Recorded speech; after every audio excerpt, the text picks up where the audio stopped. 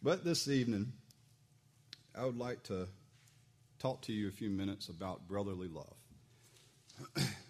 In Hebrews chapter 13 and verse 1, we read the Hebrew writer writing, "Let brotherly love continue." From this small little sentence here in Hebrews chapter 13 and verse 1, we find three things revealed to us. In that sentence where it says, "Let brotherly love continue," we find that, first of all, brotherly love had been going on. It had been ongoing up until this point. Secondly, we find the desire of the Hebrew writer that brotherly love was to continue on. So it had been going on, and he wants it to continue on. And thirdly, we find the importance of brotherly love in the Christian life. Because here we have an inspired writer of the Bible expressing to us that we should have brotherly love. Now, in a few minutes, we'll read a couple of verses that will put this more into a command. But if we are going to follow God's command on brotherly love, we need to know, first of all, what is brotherly love? And secondly, what does it look like? So, first of all, what is brotherly love? Well, in Romans chapter 12 and verse 10, we find that brotherly love is accompanied with kind affection, honor, and preferring one another. If you wanted to flip over into Romans chapter 13, I'm going to be reading from verses 8 through 10. That's Romans chapter 13, verses 8 through 10, where Paul writes, "Owe no one anything except to love one another, for he who loves one another has fulfilled the law. For the commandments, you shall not commit adultery, you shall not murder, you shall not steal, you shall not bear false witness, you shall not covet. If there is any other commandment, are all summed up in this saying, namely, you shall love your neighbor as yourself. Love does no harm to a neighbor, therefore love is the fulfillment of the law." So, secondly, we find out that love does no harm to a neighbor. For if you was to look at the commandments that are listed out there in verse 9, and you really think about it, all of those things are going to hurt your neighbor, are going to hurt your brother. So it's all summed up in as it says in that little passage that I don't know if it was taught to you as a child, but it was definitely taught to me. Maybe not in those exact words, you shall love your neighbor as yourself. But it's something that I know I was taught as a child, and I have tried to teach that to my children as well. But we also find that brotherly love is laying down our lives for the brethren and also providing for a brother in need, as we find in 1 John chapter 3, verses 11 through 18. So now that I've gone through that real quickly, I'm going to spend the bulk of my time listing out examples of what brotherly love may look like. So to begin with, I want us to go all the way back into Genesis in chapter 13. And in a minute, I'm going to be reading from verses 8 and 9. It's Genesis chapter 13 and verses 8 and 9. Now, to kind of set the stage a little bit here, we have Abraham and Lot, which Lot, if you didn't know, is Abraham's nephew. And they had left the land of their homeland and had come to Canaan. And here, during this time period, their possessions had grown so much, their flocks have grown so much that they couldn't hardly stand in one field together. because, as it says in the text, their herdsmen had strife in between them. And so here we have Abraham and Lot, and their herdsmen are arguing with each other because they didn't have enough grass for their flocks to feed on. So Abraham, not wanting any strife, any arguments, or any hatred going towards each other, turns to Lot and says in verse 8, says, "So Abraham said to Lot, 'Please let there be no strife between you and me, and between my herdsmen and your herdsmen. For we are brethren. Is not the whole land before you? Please separate from me. If you take the left, then I will go to the right. Or if you go to the right, then I will go to the left.'" Here we see that command being carried out. You shall love your neighbor as yourself. Abraham not wanting to take eldership over Lot in a sense, saying, "Hey, I'm older, so let me pick this way. I'm going to go this way and you go that way." No, he puts Lot up before himself, and he says, "Look out among this land, and you pick for yourself which way you want to go, and I'll go the opposite." Now, as we keep reading, we find that Lot looks over the land and sees the green pastures and says, "You know what? I want to go that way. We've got green pastures for my flock where there's plenty of water. I'm going to go that route." Now, later on, we might find out that it might not have been the best decision, but regardless, Abraham gave Lot that brotherly love. He was showing that brotherly love towards him and allowing him to pick his own path. Secondly, let's flip over a few more chapters into Genesis chapter 45. And here we have one of my most favorite accounts because we have Joseph. And I tell you, if there is a person that I really look up to in the Old Testament especially, it would probably be this man right here. I love reading the account of Joseph and what all he had went through and how he kept faithful and kept his eyes towards God. Because as you remember, Joseph, who was the son of Jacob and Rachel, who was at the time Rachel's only son for Jacob, Jacob had possessed a lot of love for Joseph because he had loved Rachel. But he had made him a coat of many colors, and his brothers had envied him over that. Joseph had also had a couple of dreams that he expressed to his brothers about how that they were basically bowing down to him, and they despised him for that.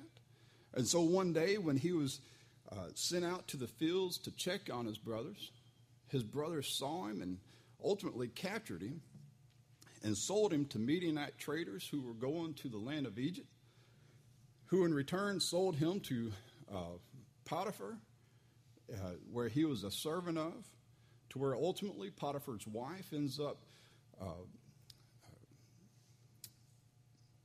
putting up false allegations against him, where he was thrown into prison and was in prison for some time there, where ultimately he was brought up out of prison and basically set up as second in command of Egypt, the one right under Pharaoh. And in this passage that we're about to read, we have Joseph speaking to his brothers during the 7 years of famine, where nobody could pretty much grow anything, and they were needing food. So here it is, and Joseph speaking, well, here we have in chapter 45, says, "Then Joseph could not restrain himself before all those who stood by him, and he cried out, 'Make everyone go out from me.' So no one stood with him while Joseph made himself known to his brothers. And he wept aloud, and the Egyptians in the house of Pharaoh heard it. Then Joseph said to his brothers, 'I am Joseph. does my father still live? But his brothers could not answer him, for they were dismayed in his presence. And Joseph said to his brothers, please come near to me. So they came near. Then he said, I am Joseph, your brother, whom you sold into Egypt. But now do not therefore be grieved or angry with yourselves because you sold me here. Now listen to this last part. For God sent me before you to preserve life. Boy, I tell you, here's Joseph speaking to his own brothers and looking back in his life and seeing the things that had happened to him. He did not hold his brothers up and say, look, this is what you did to me, so here's what I'm going to do to you. I mean, keep in mind, he is second command of Egypt. He could do to his brothers pretty much anything he wanted to. And his brothers, I'm sure, were in fear, and that's one reason why they were in dismay, it says, because what? You're who? But who was comforting who? Joseph, showing them brotherly love, saying pretty much, don't worry about it. I'm not going to hurt you because God put me here. And I mean, he comforts them again later on after their father Jacob died, because they were once again in fear, thinking, yeah, now our dad's dead, and man, he's definitely going to kill us now. But he comforts them again later on. So Joseph always continually showing his brotherly love towards his brothers there, no matter what they had done to him. I also want to flip over into 2 Timothy chapter 1 and verses 16 and 17. Now, please don't crucify me if I get this name wrong. 2 Timothy chapter 1, verses 16 and 17. Paul, writing to Timothy, says, the Lord grant mercy to the household of Onesiphorus, for he often refreshed me and was not ashamed of my chain. But when he arrived in Rome, he sought me out very zealously and found me. Here we have Timothy, or here we have Paul, apparently in chains. He was in prison. And we have this one, which I'm not going to try to butcher his name once again, but he sought him out to give him comfort. And here we have another good example of someone showing brotherly love. And when I read this and was doing some study on this, it made me really think about how that he had to search him out, because it says that he sought me out very zealously. He had a hard search in a sense for that. He continued on to where he could find him, and instead that he was not ashamed of my chain. I was reading in a commentary how that when they were chained to another soldier or a prison guard or what have you. And many people had forsook Paul when he was chained, and that's where it says he was not ashamed of my chain. So here he is, he's chained up, and still this one comes out and finds him and gives him comfort. And I thought to myself, how many times have somebody may have asked for prayers or what have you here in the congregation, and even I myself might not even try to search them out here in the congregation, the building after services, just to give them a little bit of comfort myself. So just to try to give us all some encouragement, to try to give each other encouragement within this congregation or within the brotherly love aspect as well. My final example is the ultimate example of brotherly love. For we read in John chapter 15 and verse 13, greater love has no one than this, than to lay down one's life for his friends. And obviously we see this within Christ. Because even though we were still sinners, Christ gave his life for us. Christ showed us the ultimate and best type of brotherly love that anyone can have for us. Knowing that if it wasn't for him having that perfect sacrifice, for him being that perfect sacrifice, that God would not have the forgiveness that, or his justice would not be satisfied to forgive us of our sins. 1 John chapter 4, verses 20 and 21 says, if someone says, I love God, and hates his brother, he is a liar. For he who does not love his brother whom he has seen, how can he love God whom he has not seen? And this commandment we have from him, that he who loves God must love his brother also.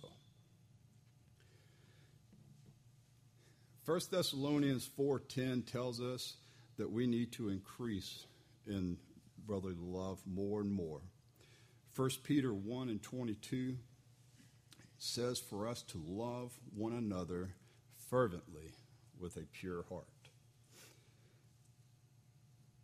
The reason I picked brotherly love as a title or what I wanted to talk to you about this evening is not so much because I feel like all of you needed a reminder or a lesson on brotherly love, but more so because the one standing before you, speaking to you, needed a reminder and a refresher of brotherly love.